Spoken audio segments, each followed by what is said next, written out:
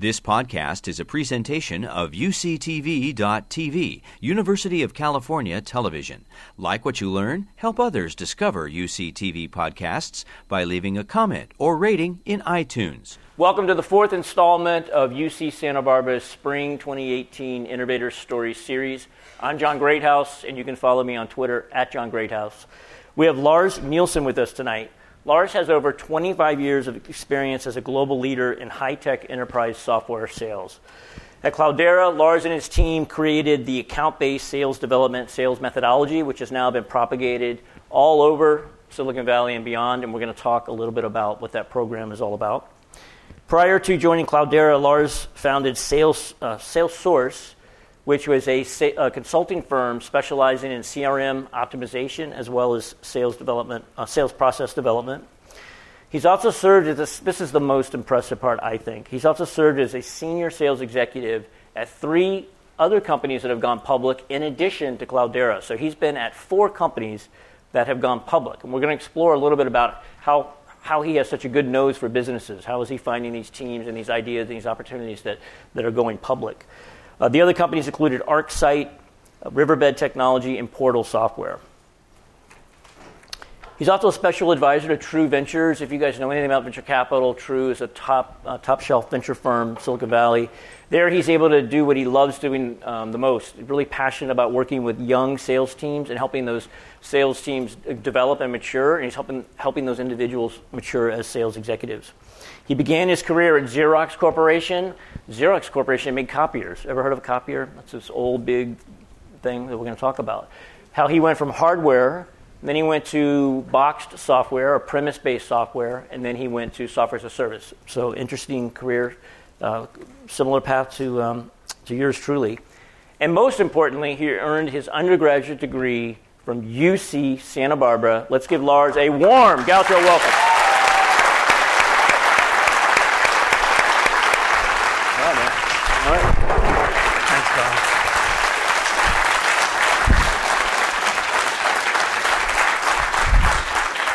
So it's funny. Obviously, I don't exclusively have gauchos, but we do have some gauchos. And it's funny, the era. So I had the era, the older, even older than me, if you can believe it. And they remember this building as the bank that was burned down in the riots. And then people of your era remember it as the raging club that it was for probably a decade or so. Yeah, we called it Countdown. It was called The Graduate. And every Friday and Saturday at 7 o'clock, if you came here, you would get drinks at 5 for 1. And then at 8 o'clock, it went to 4 to 1. And then at 9 o'clock, 3 to 1. 3 to 1, 3 drinks for the price of 1. 10 o'clock, 2 to 1, and 11 o'clock. You passed and then at 12 o'clock, blotto. And I did almost get arrested outside at Dog Park one of those evenings. But to come back to The Graduate, to see this, it's mind-boggling. It was 30 years ago I was here, but this is a true pleasure. The fact that there's this many students after hours on a Tuesday in class. This is an evening, all of you watching online. Yeah, I was surfing around this time when I was back at UCSB. Things have changed. So UC Santa Barbara, it was always a fun school, but it really has become more focused on academics. Super hard to get into. I wouldn't be able to get into the school now. And the folks that are here in this audience are pretty serious about their future. Yeah, no, you and me both. My son is a freshman at SDSU. He applied here. No way. In fact, there are students today getting into Berkeley and UCLA and not getting in here. So whatever you guys have done, it's the you guys have raised the... Yes. It's the professors. Yeah. Category. I've heard. Well, let's talk about what your career path. So you graduated from UCSB. Xerox was your first job out of school? Correct? Yeah, on-campus interviews at the Career Center here. Okay. So selling hardware. So I have some friends that had this very similar path. They worked for Xerox. Literally, here's how it would go down. They would give you a pager. They would tell you your territory, and they would give you a gas card, so you could drive around. And then they said, knock yourself out. So you're knocking on doors, literally. You're basically a door-to-door salesperson. You've got to have some good opening lines. Like when you finally found a person that could write a check or make a decision, how did you take advantage of that opportunity? Well, I want to just take one step back because the knocking on the doors, going up and down PCH in Southern California, that was our outbound, right? Cold calling, walking your territory. But we also had inbound, and inbound is very relevant today. But inbound back then was someone had written out in a Wall Street Journal or Time Magazine and ripped out and wrote their name and number and address and put it in a snail mail and shipped it to Stamford, Connecticut. You had a lead form in lead print. form in print. Wow. And once a month, Stamford, Connecticut would send those lead cards to the different districts around the country. I worked out of the Long Beach district. And what would happen is I would get a page from my manager. And I knew what his number was. And so I'd have to find a Denny's where they had a payphone. And back then... So, you're confusing the hell out of everybody. Hold on.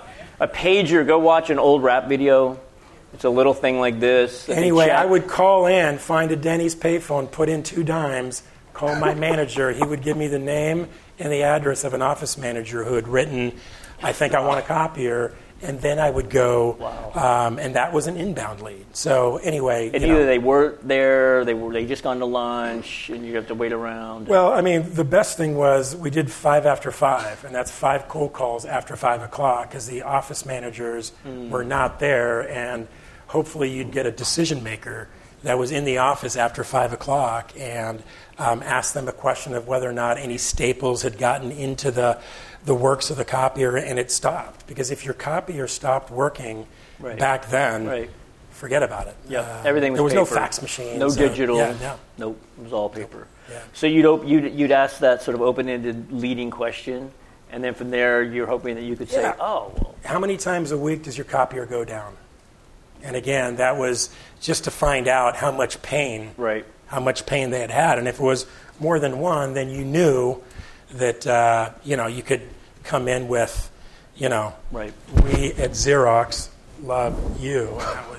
And that was it's there's a little bit of mantra there. But you still remember it. So what are some of the other lessons that you took from that? I mean, that's a tough way to make a buck, but it's a great way to learn sales. Yeah, I mean, back then, Xerox was one of 25 hardware companies. The other 24 were Japanese camera manufacturers that had come out with xerography. So there was nothing that differentiated one box from the other. What differentiated the product back then was the service, how quickly someone could come out and fix it.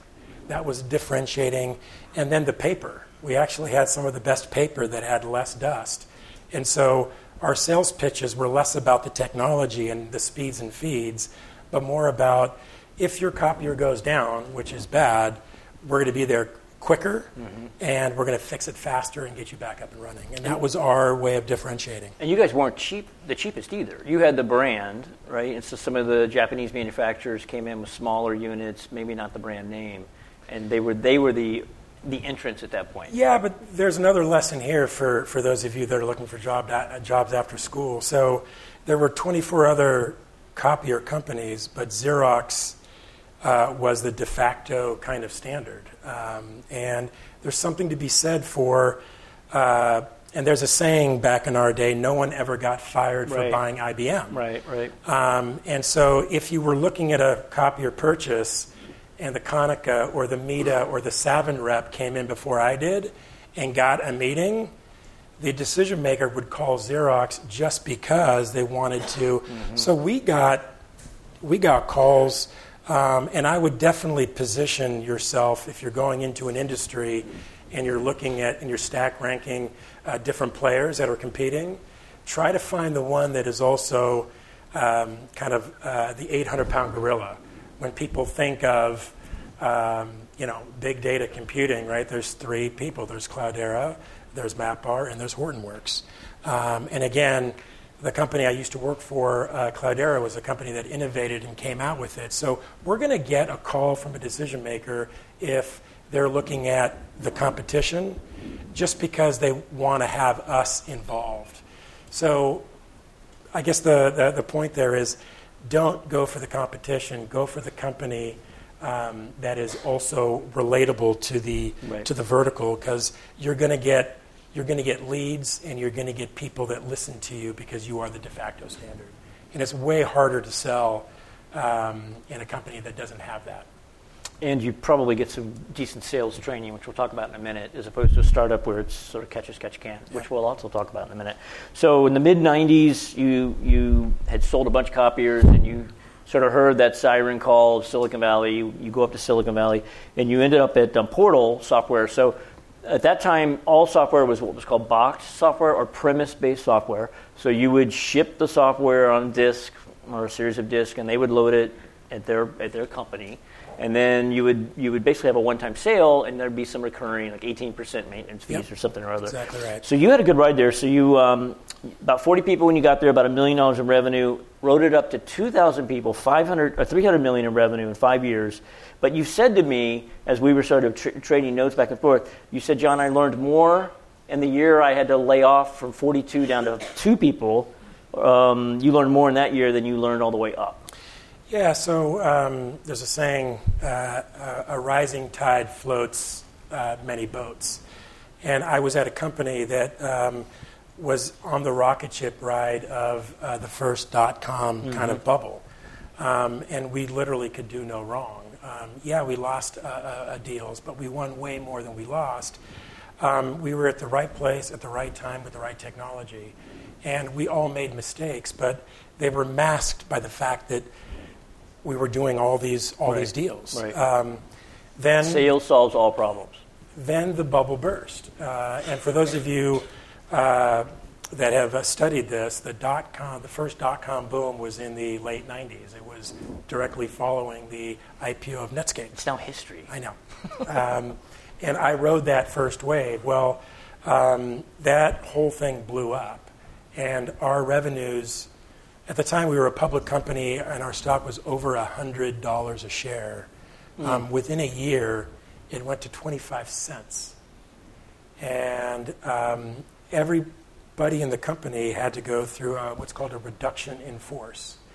And when you have 40 to 50 people on your sales team, and it comes down from human resources that you have to take 25 of those 50 out, you have to decide on who that's going to be. And these are people that are getting benefits and their livelihood. And so I found that management and leadership in times of crises where I became a much more human and empathetic leader. Yep. And then after the first 25, 3 months later, this bomb kept on going. I had to go from 25 to 12, from 12 to 6, from 6 to 3, and I eventually ended up with just me and someone else.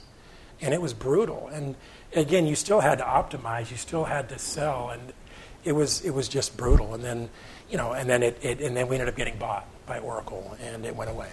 But there's no substitute. Nobody in this room, I'm kind of looking around, very few people in this room, some of the people watching for sure, know what a downturn is. And until you've been through it, it's hard. I could listen to your words and go, that sounds like that sucked.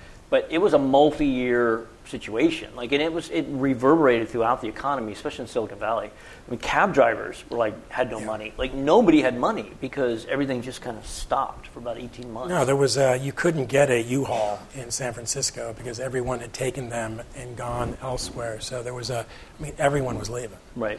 And today, I think the equivalent is, there's 1,000 companies that get funded every day, if not every week.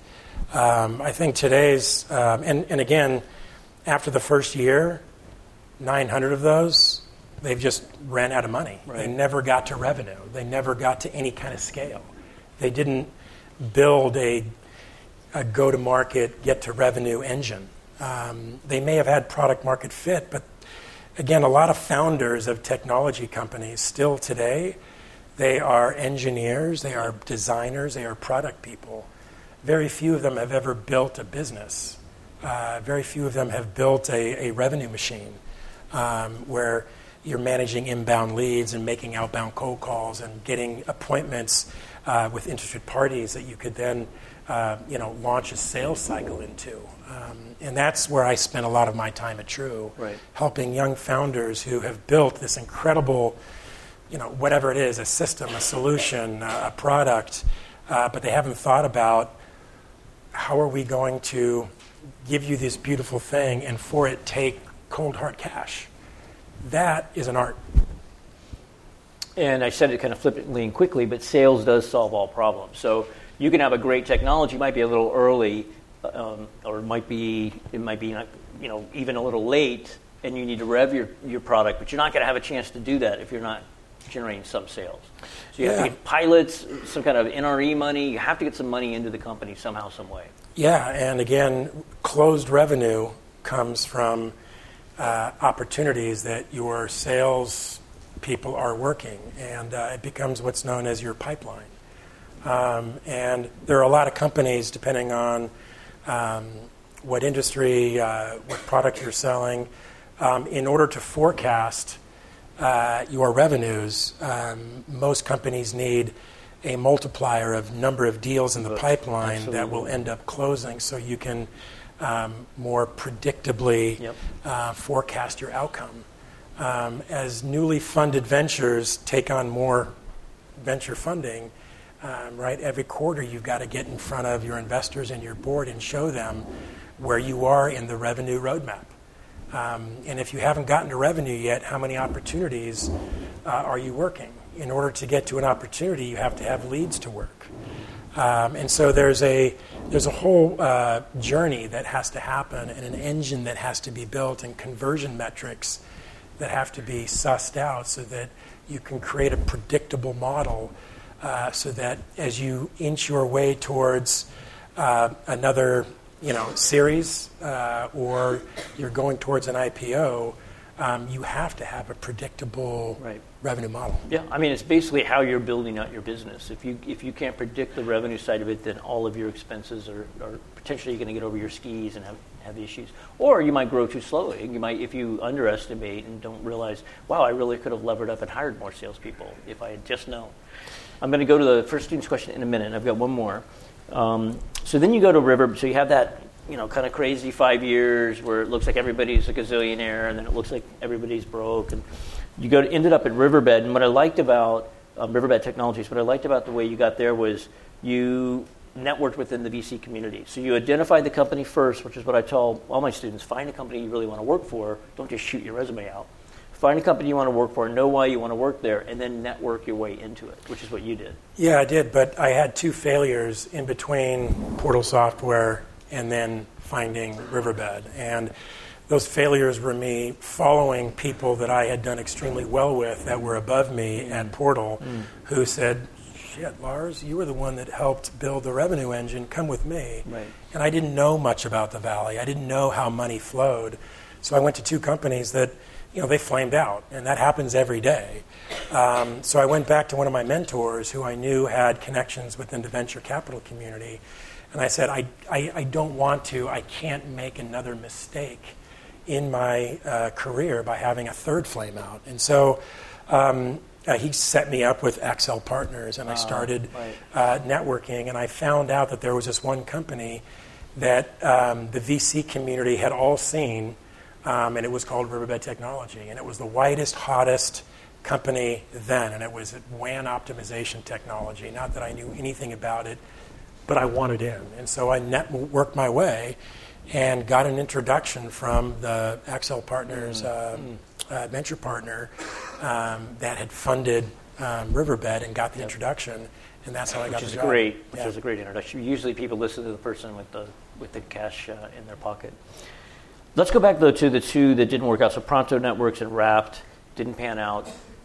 You followed some people that you trusted. You obviously had a really good track record after that. So what was it? Was it you just didn't vet it because you just believed in the people, yet there wasn't product market fit?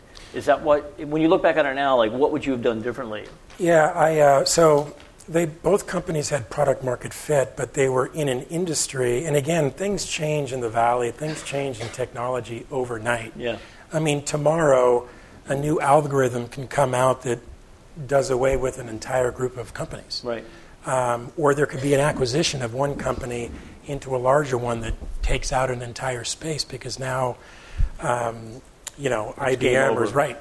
And so what I learned was executive team is the number one most important. And again, I followed one executive who I trusted, who I'd been successful with, but he joined a company where the other executives were newer. They had not done it before. And so 1 out of 5, 1 out of 8 executives does not a enterprise class, mature executive team make. Yep. And I found out that the path to profitability and the path to growth, there's so many ups and downs and sideways motions, but if the executive team who are making the decisions know each other, trust each other, even love each other sometimes, and there's not infighting and politics and finger pointing, which can happen in kind of bad times. It's like, it wasn't my fault. I mean, my sales guys are trying to sell it, but your product sucks, man, Mr. Engineering VP. Why don't you make it better and it has so many bugs? I mean, if marketing could just get me leads. Yeah, there's a lot of that happens when you miss a number. So a mature executive team has been through this before. They understand alignment. They understand communication, which are probably two of the most important principles when scaling and growing a company. So you followed a strategy that I often recommend to my students, which is look for a serially successful team that's decided to work together again. So chemistry risk is pretty low, but in addition, you're going to learn a lot more. So like if you worked with me on one of my first startups, I didn't know what I was doing. Like I was all over the map and we kind of figured it out, but it took a while and we made a lot of mistakes. That's not a great way to learn. Like you'd rather learn from somebody that's done it 2 or 3 times and then they're not making the silly mistakes. Yeah, there's no doubt. Again, I got into sales because I was money motivated.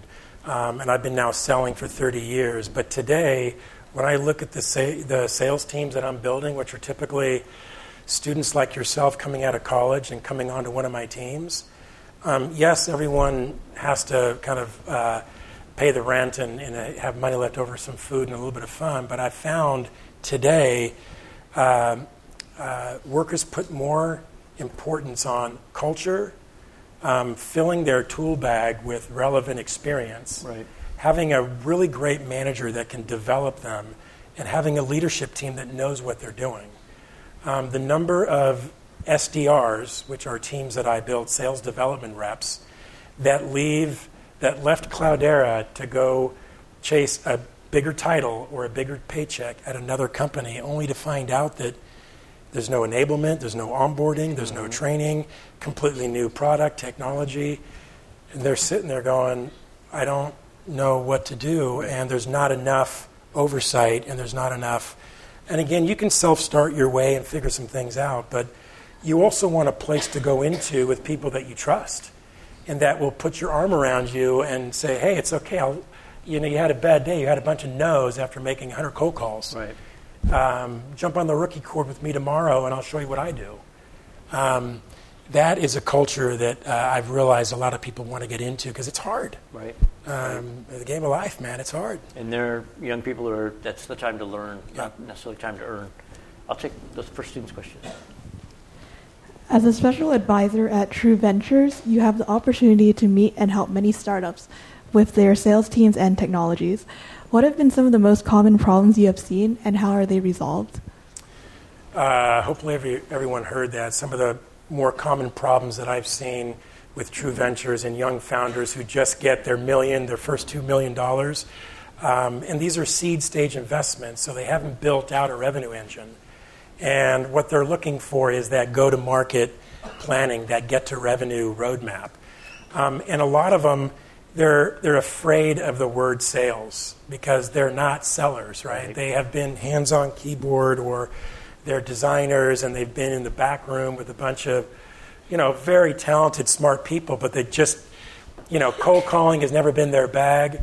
And so they say, well, I need to hire a VP of sales. Well, a VP of sales, the kind that we know, would never go to an early stage startup with no salespeople. A VP of sales needs an army with managers and directors to go in because they don't know how to roll up their sleeves and create process and procedure and select technology to help create efficiencies and the flywheel. And so I will redirect the conversation and first of all say a VP of sales is not going to cure your problems.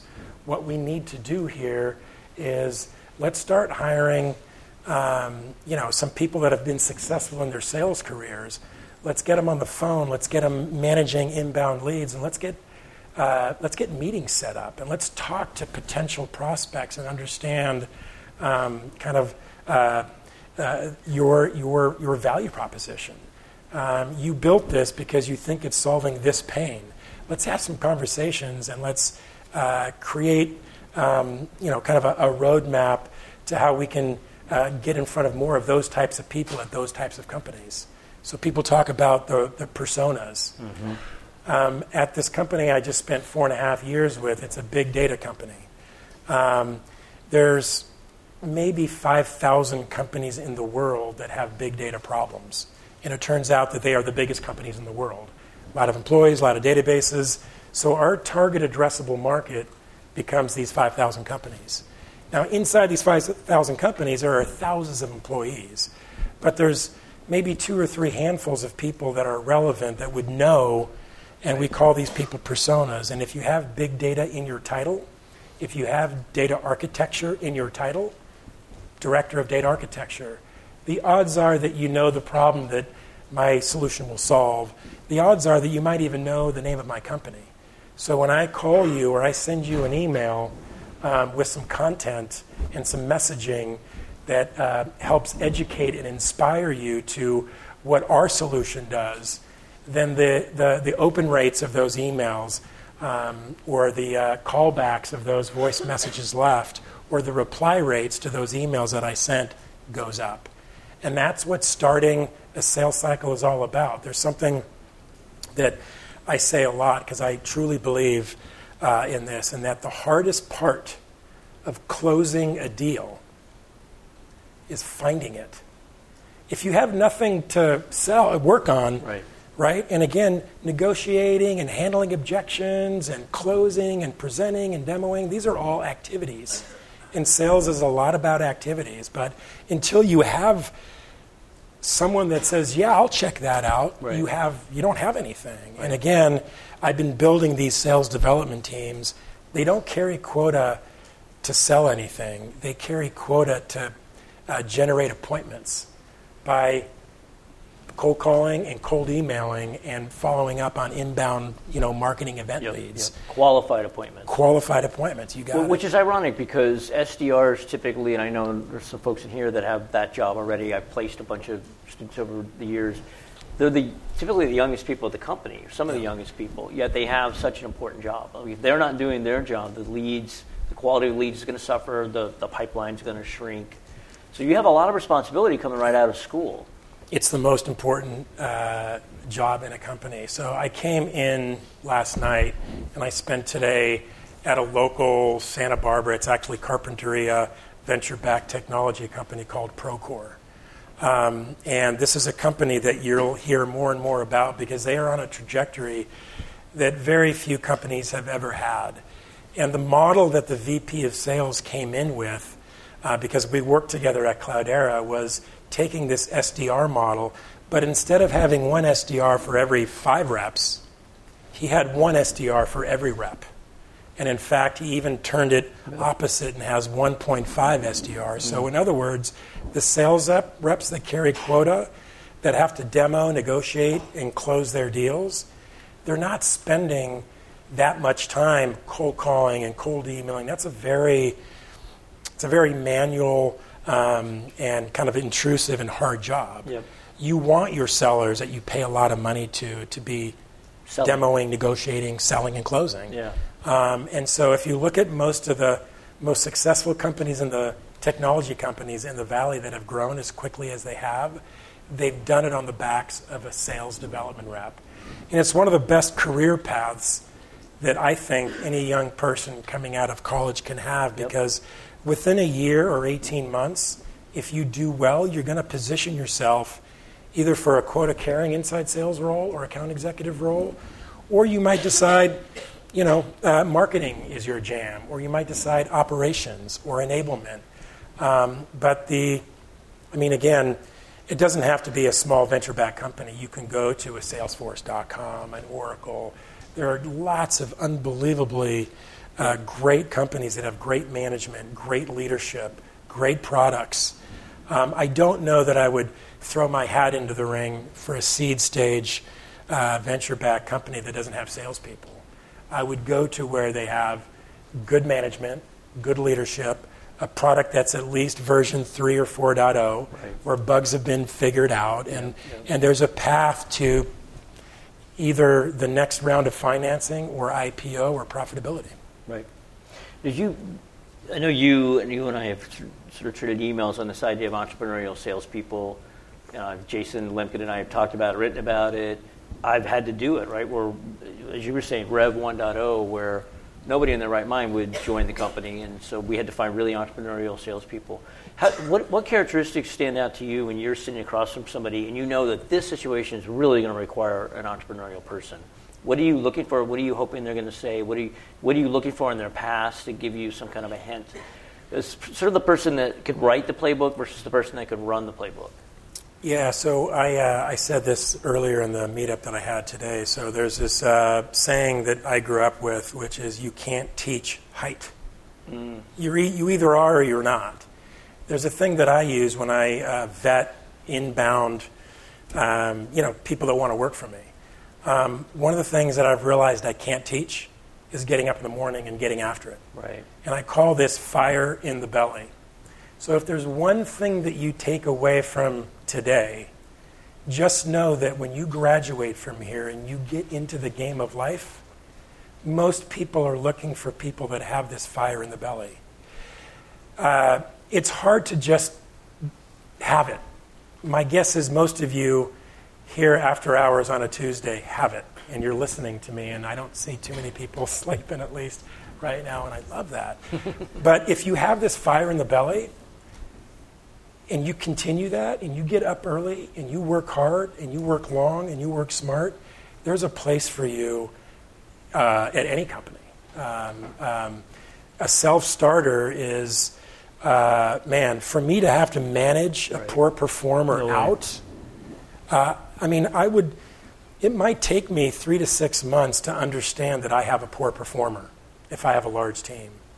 Then I've got to decide how to get rid of or cycle that person out, and that often takes a performance improvement plan. Yep. That might take another 3 to 6 months. And depending on my human resources, recruiting, hiring, I might not be able to recycle that requisition and begin the recruiting process to find someone to replace that person. I've made a year to 18-month mistake.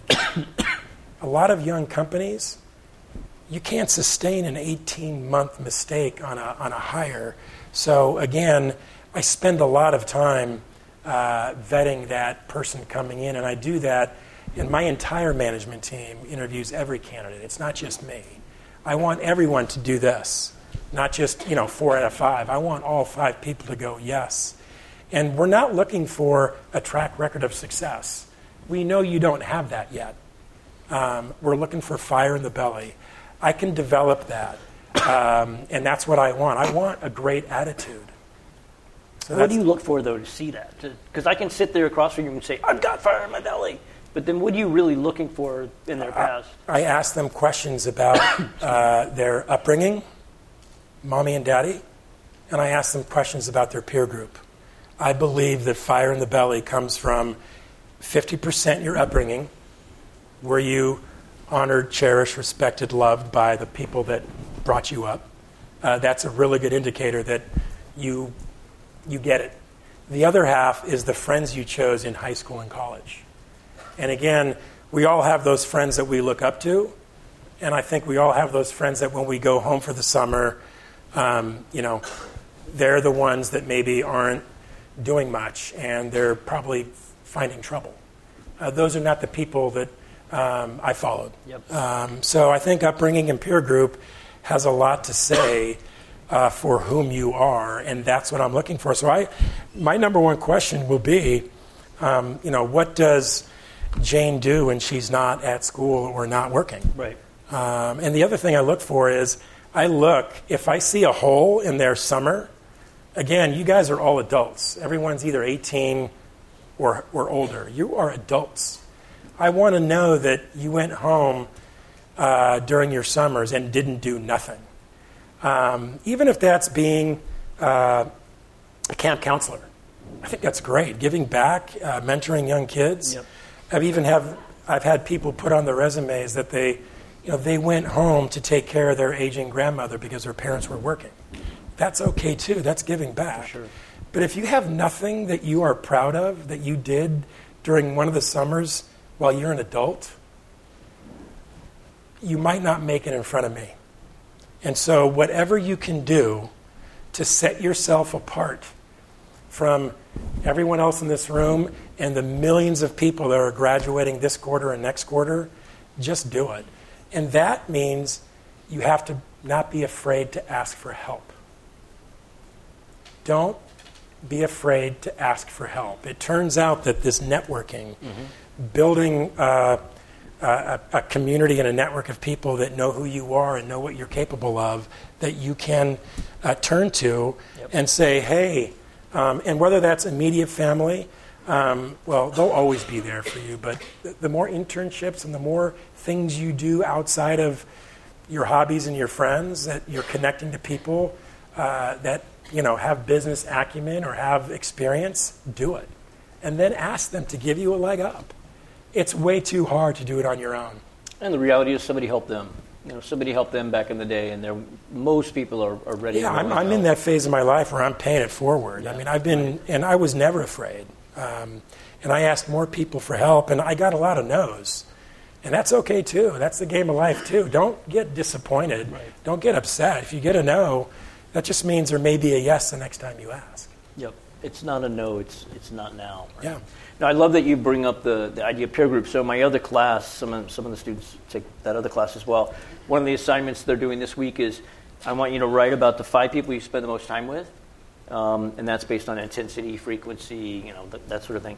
But then I want you to write about the 5 people you would like to spend the most time with. So they don't have to be actual people, but like what would those people be doing? Because right now, folks in this room, they have a chance to remake themselves. Yeah. So if they graduate from here, they can be a different person, and they can start surrounding themselves with different people that can help them, get to that next level of adulthood, as opposed to the maybe what they've been doing here at UCSB, which isn't all bad, but it's sort of that growing up process. Yeah, well, that's just be mindful about it. No doubt. And again, there's 2 types of mentors that I would urge you all to look for as you go through life. The first, and I think the most important, is what I'll call the life mentor, and that's a person you're going to be able to go to over the next 20, 30 years in your career, that sees you going in and out of different opportunities, maybe different companies, different careers, that you can ask, right? What do you think about this? And they're there with you, and they get to know you along the journey. And then the other one, also just as important, is when you get into that first company, that second company, take your time, take 6 to 9 months, and decide whom at that company is going that could become your mentor. Because it turns out that every company has changes that are going on. They have politics. They have things that are going right, things that are going wrong.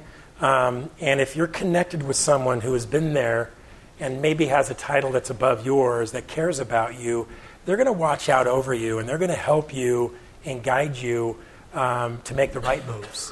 If you don't have that, you might be sitting there going, man, I've been passed up for promotions 3 times, and you know what? I'm better than that girl. I'm better than that guy. And if you don't have anyone to kind of talk to about it, you're just going to sit there and get disgruntled, get pissed, and then you're going to leave. Yeah. And again, mentorship, I think that's great. If I were you, I would pick 5 people that might, at least one of those might be one of your life mentors, because again, even if it's just a 30-minute coffee once a month or a 30-minute call, once a quarter, you're going to build a relationship with that person in your company and in your life, and they're going to care about you. And so anyway, I think that openness, that kind of vulnerability, and I know that's hard for a lot of guys, especially. Yeah. It plays well, and asking for help is something. You don't have to be the hero who can do everything by yourself, man, get a leg up. It's easier. And I can tell you that trying to do it on your own when you get out of school and get that first job, you can apply to 100 companies, your resume won't even make it on the stack. No. So into the digital trash cans. I've been remiss, and I'm going to take a couple student questions in a row. When developing software for business to manage their data and analytics, what new data is collected for the account-based sales development that wasn't collected before? Okay, so he's referring to account-based sales development, which was a best practice that we kind of innovated on at Cloudera. And just for a frame of reference, Cloudera had decided that there were 5,000 accounts in the world that we believe that we should be selling to. It's a pretty finite group of accounts. Today we have 1,000 accounts, so 4,000, and it took us 10 years to get to 1,000 accounts. We have another 4,000 to go until we decide to increase that.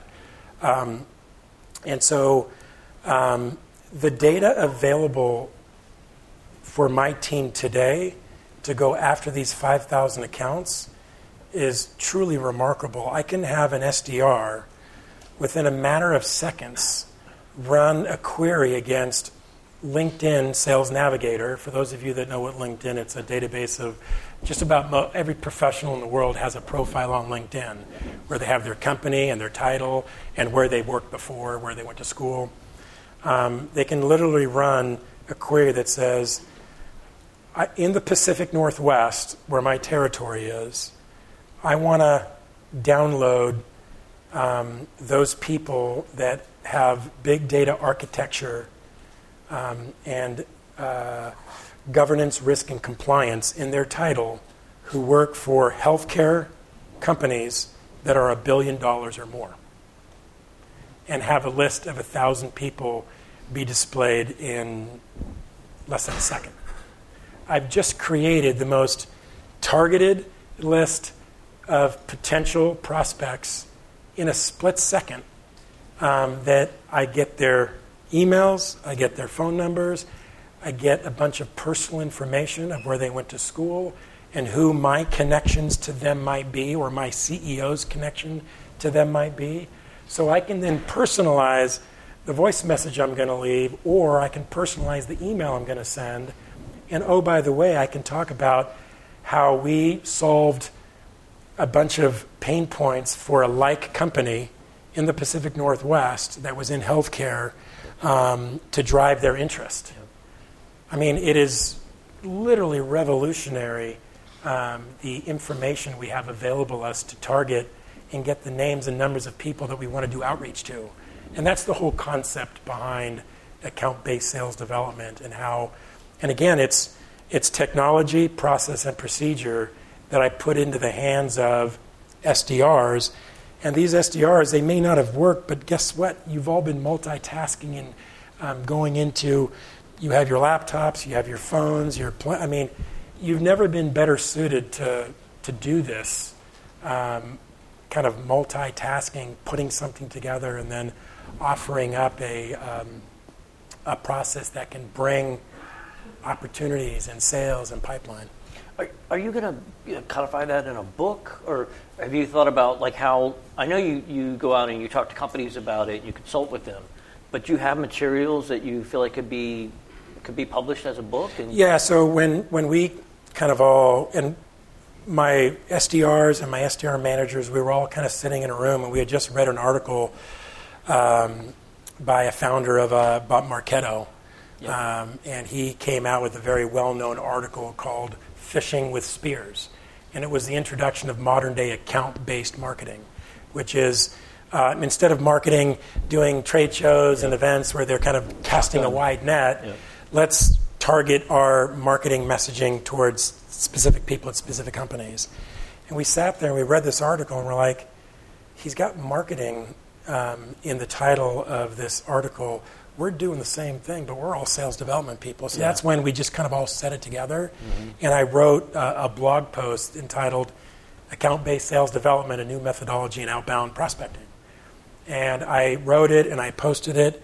And I've never written a thing in my life. I did write some things here at UCSB, but since then, nothing. And I wrote this piece, and it went viral. And now kind of this methodology, this best practice bears Cloudera's name. Yep. And so I have written about it. And now I go and I speak all over the place about this. And one of the things that you end up doing when you're attached to startups, it's really hard. It's really hard to grow any company. Amen. And you remember back in the first bubble where everyone was walking around with NDAs, sign this because there's no NDAs anymore. Everyone just gives their best practices away because it's just too hard to do it by yourself. And so now the number of user groups and the meetups that are going on where people are just giving away their best practices, and that's what you do. And again, giving away of something doesn't mean that they're going to know how to do it. They often have questions. And so I left Cloudera 2 weeks ago after 4.5 years to go back to an advisory firm called Salesforce. And a lot of the advisory firm is giving it away, but then being there for them to ask questions about, well, God, what's the best kind of SDR we should hire?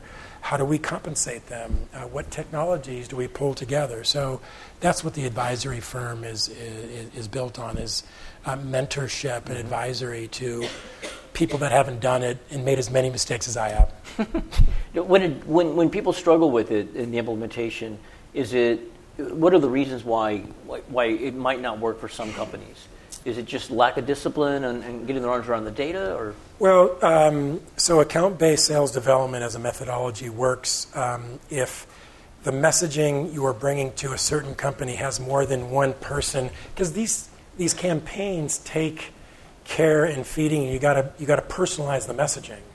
At Cloudera, at any given company, I can send that 3-email drip nurture sequence to anywhere from 20 people to 100 people at the same company. If there's only one buyer for my technology, that's a lot of work and so I don't know that it works for the company that is selling their technology and there's only one relevant persona or there's only one relevant person. When you're making a purchase for big data, there's a lot of people involved in the sales process. Right. They take 9 to 12 months on average, and you're touching anywhere from 15 to 25 people, and there's 5 to 7 relevant stakeholders that have to come together and decide. That's a very complicated. You don't learn how to consensus sell and sell enterprise class software deals that go up and down and sideways in your negotiations overnight. So it's not going to be a good fit for an SMB sale, shorter sales cycle. Correct. A point solution. Yeah, it's more of an enterprise. Like you said, one person in the organization can say yes or no. Yep. So the price point's got to be up there. It's got to be a pretty complex sale, multiple stakeholders, and a longer sales cycle. Yeah, I think the companies that are selling, there's a lot of these freemium models, try before you buy, and, they can put a credit card down and be charged, $100 a month or $1,000 a month. Yep. There's a lot of companies that are creating this long tail of, and then once they get attached to, then they start adding more premium features, and then you charge more for those. Right. There's a lot of business models. We did that at Citrix, right? So we were able to get the white-collar professional to buy it and the big organization to buy it both. That's nice when that flywheel gets going. But. Yeah, there's a great book called The Long Tail by Chris Anderson, who is the editor of Wired magazine. That is really relevant for those of you that are interested in business models in venture-backed companies. A lot of companies use this freemium model. Right. A lot of them use it improperly and poorly. Yes. But when it's done right, like Box or Dropbox or something, that it's a beauty to see. We'll take the next student's question. Thank you for being here today. How was your experience at Cloudera pre-IPO versus post-IPO? Was the goal all along to go public, and how did going public change the business atmosphere at Cloudera? Great question, Nike Gaucho guy over there. So I've had 4 of these journeys, which is just stupid. It really is. It's just I've been hit with a lucky stick. I don't know that much about technology, but I've been able to figure out how to follow the right people that do. And in every single journey, the most exciting year by far is the year preceding the IPO.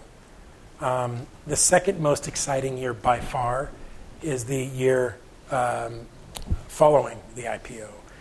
Now, the road to IPO on average takes 10 years, 9 to 10 years. So it's a long haul.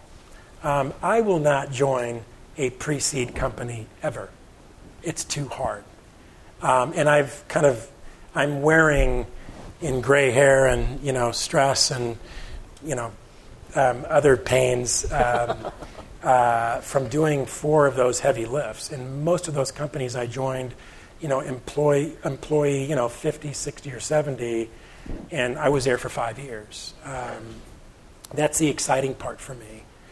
And again, the year just before an IPO, it's energizing because everyone really does have to come together, and that's where communication and alignment become really important.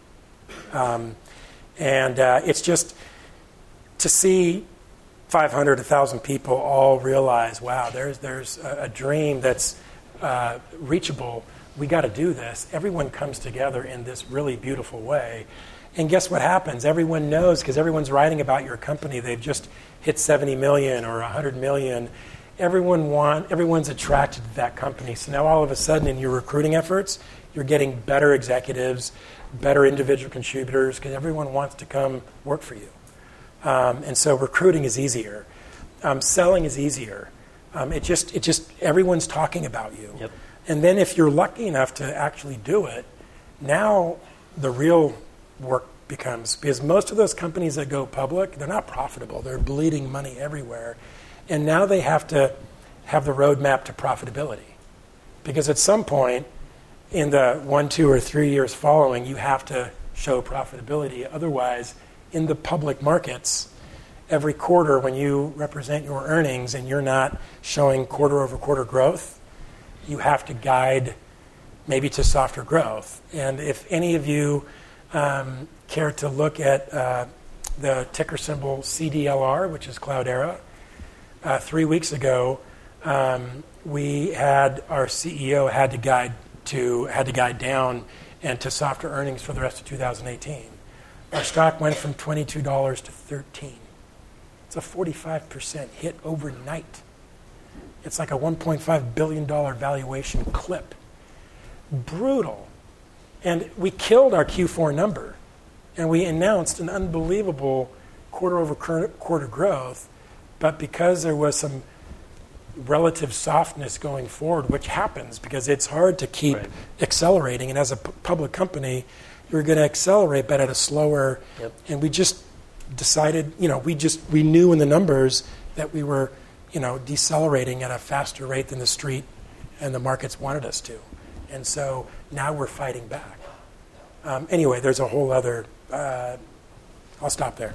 Well, I mean, that goes to how's the company changed. So now all of a sudden you're accountable on this quarterly by quarterly basis, whereas when you're private, you don't have to spend any kind of mental energy on that kind of nonsense, right? You report to your board, and then you start the next quarter. You don't have all of this. Well, and now everything's audit. There's audit committees, and now the decisions I make as a leader, I can make changes to my compensation plan for my SDRs on my own. But as a public company now, I have an audit committee. I have a compensation committee, and now if I want to make a change, I can't do it overnight. Now it might take a month or two. And I just don't, me personally, man, I like to walk down the office and walk into the people that are running it and say, hey, I've got an idea. And, you start to noodle and bake new cool together. And you can do that. As a public company, there's process, there's procedure, there's audit. Yeah. It just, and the culture, and again, it takes about a year for a lot of that to sink in. And so I waited about a year, and I left my notice. And again, I knew all along that what I wanted to do at Cloudera was build a team and help take the company public. And I did that, and I stayed a year extra because it's exciting. And then I had put in a management team that could, and again, I learned this from my mentor, Tom Riley, the CEO of Cloudera. Every, great leaders replace themselves with management teams that can carry forward without them. If my team were to fall apart after I left, I haven't done my job. Yep. And I felt comfortable leaving my notice because all 5 of my direct reports and leaders of my 5 SDR teams globally had been onboarded, developed, trained, and were confident and had the self-esteem to carry on. And so I felt really, really good. And now there is no replacement for me. They're off to the races. Yep, that's wonderful. So we're running short of time, but I do want you to touch upon balance. So you've had, very, very successful professional career, 4 IPOs, as we've mentioned. But now looking back on your life, and a lot of people in this room and on the internet are watching this, or they're looking forward at their lives, what words of wisdom do you have for them? Yeah, so again, I'm 52. I graduated in 88, so I'm 30 years post my undergraduate years at UCSB. And again, I've had an unbelievable career. I fell in love. I got married. I had 2 kids. I raised them. And now I'm kind of exiting the dog-eat-dog world of companies, and now I'm going into consulting, and I guess I've kind of full circle. But I'm not married any longer. I'm a single father. I'm very happy and healthy in my life, but I went through quite a bit of pain. And a lot of that pain came from the attention that I had on the teams and the companies that I was working for. And I didn't have the awareness while I was going through, the tornado that is all these startups.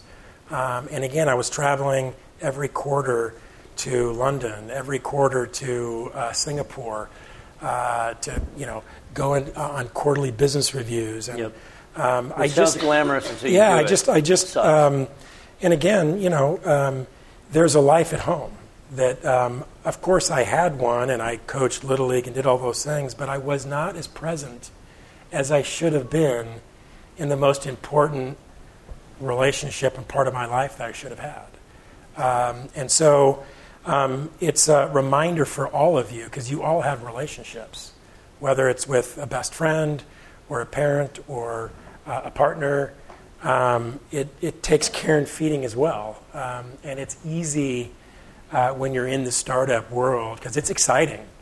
And I've had more fun and gone to more places and just really thrived in my business life. But if you ask me if there's one thing I would have done over, it would have been to have more awareness around my relationships within my family unit. And that is kids and mom and brother. In fact, my brother is the white-haired dude sitting right here who drove up from LA. Anyway, I will leave you with that. It's really important because after a long day, a long week, a failure that you've had, share what you're going through at home. Don't be that person that doesn't think the person at home doesn't care. If they love you, they do. And they may not understand completely, but you need to at least have that vulnerability and that openness to share that with them, because they do care and they want to know. Again, I don't know what I would have thought if I'm sitting in your shoes, but if you remember that as you fall in love and decide to get married or whatever it is you decide to do, don't push them away. Keep them close. I appreciate you opening up about that. Thanks so much, Lars. You've been listening to a podcast by University of California Television. For more information about this program or UCTV, visit us online at uctv.tv.